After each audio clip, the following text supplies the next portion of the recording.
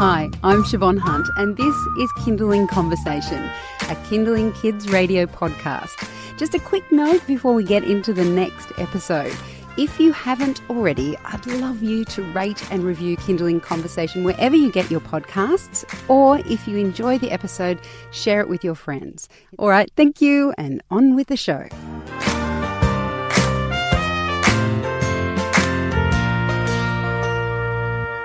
Dr. Alicia Thornton-Benko is a GP from Bondi Road Doctors, and we bring her into the studio to explain some of the more common ailments that we might see as parents. Today she's here to talk about night toilet training and what to do if it's not working. Hi Alicia, how are you? Well, thanks Siobhan, hello. Night toilet training, it's a topic and a half, isn't it? It is. You get through the day toilet training, you're like, seriously? Yes. No, you're just wearing nappies for the next 5 years. I know, seriously, it's like, can we just sleep, please? So with both of my kids, my daughter is now toilet trained day and night, but we did train her during the day and then went, okay, we're just going to leave it until you're a bit more comfortable with it at night. Absolutely acceptable. Until she said to me, yeah. Our son, on the other hand, hasn't started asking yet. He's almost 4. That's okay. Is there an age range that you start to think, okay, now the nappy has to come off at night? Yep. I mean, every child is different and you do have to be guided by them and listen to them for sure. I wouldn't start looking into it or being overly concerned until about, you shouldn't even be overly concerned, but wouldn't look into it until about 6 or 7. In all honesty. Boys sometimes take a little bit longer than girls, not always, but just putting that out there. There can be genetic predispositions to it as well.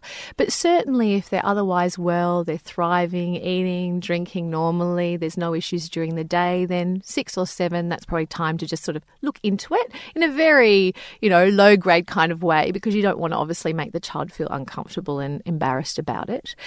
There are more serious potential issues if a child was toilet trained at night, no matter what age, and then suddenly, not just a one-off, but a consistent pattern of then bedwetting.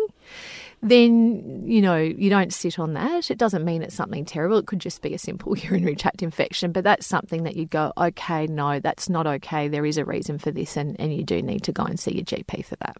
So what you mean to say is that you've managed to get them to a place where they're not wetting their bed and then they just start wetting it consistently? Correct.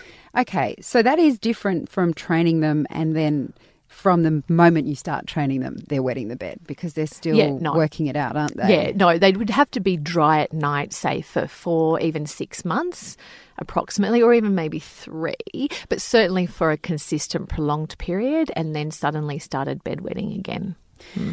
Oh, man, I'm so glad you said I could wait for longer with my son. I was just thinking about it with my daughter, and we got fabulous umbrella sheets that the lovely Chris Minogue, who's on this show, recommended. Fabulous. And she said, get 2 so you can just pull one off and put the other one on, and you don't have to, you can wash it in the morning. And all that stuff was great. Absolutely. Makes it a little bit easier. But we had, There, do you find that there are steps, you've got 3 kids yourself, do you find that there are steps to night training that you would recommend to your patients? I do think that you need to listen to your child, and they're all ready at different moments. And certainly if they're very keen on wanting to be toilet trained at night, then you want to encourage that and support that. But there's lots of different reasons why a child might not be. So you need to just consider a few things. Are they constipated? Interestingly enough, you don't want to do lots of fluid restrictions on them. Even children who don't drink enough water during the day can actually have more issues. So you want them to be drinking regular amounts of water throughout the day, but certainly at night time, not overdoing it, and certainly not having caffeine or chocolate type of drinks at night time. Some children just sleep very deeply. And if you've got one of those, then that could be a contributing factor as well. And then there's the genetics also. But certainly you want to support them if it's an issue to them and they really want to.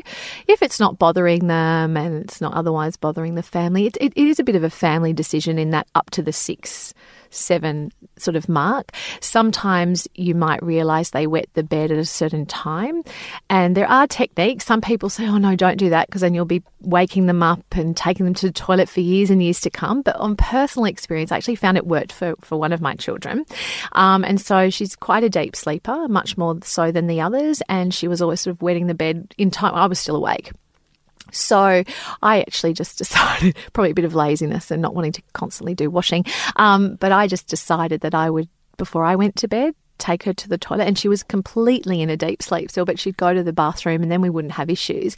And I consistently did that for a number of weeks. And then interestingly enough, her brain and bladder must have started talking to each other, because then she would actually either stay dry and not get up, or around that time get herself up. That doesn't work for all children, but it does work for some, and it's worth considering for sure. If there are ongoing issues, you certainly, and you get to that 6 or 7 mark, or you're just concerned and you want to have it checked out, you go and talk about it any time to get some tips. But if you were going to see a GP, you just want to make sure there's no urinary tract infection. Sometimes we'll do an ultrasound, but if everything seems fine, and it's in, before 6 or 7, then sometimes people use bedwetting alarms, if you can be up for that as well. The Continence Association has lots of support and ideas. For others that, you've excluded a serious cause, there is a medication. I tend to try to avoid that myself. That's just my personal feeling about it, but it can be very effective. It's called desmopressin, but basically it's like anti-diuretic hormone, because really at night our body's meant to produce anti-diuretic hormone, diuretic meaning wee, so anti-wee hormone in a way. And some people... Why don't women get that? Yeah, I know. Well, we do have a little bit of it, but certainly not a lot. Especially not after having babies. No, it does go out the window, doesn't it? But there's other factors at play, unfortunately, as well with that. Yeah, so there's different options, but the key is, I suppose, not embarrassing the child and helping to support them and looking at the support services and GP. Not getting cross. No, it's would never be on purpose. They try their little hearts out with these things, and we just have to, keep it low key and support them with it. Okay, so in summary, the time to perhaps be concerned about toilet training is if you think they're old enough to do so and they can't do it, so maybe around 6 and they still can't. Yes, and it's not to get alarmed at that age either, but it's just start thinking about going to see about to just exclude another cause around 6 to 7. Okay, and also if you have trained them and they've been dry through the night for quite a while, up to about 3 months minimum, and then they start wetting the bed, perhaps something else is going on, take them to the GP. Definitely take them to the GP for that. All right, Alicia, thank you so much for chatting with us. Thanks, Siobhan. That's Dr. Alicia Thornton-Benko. She's a GP from Bondi Road Doctors.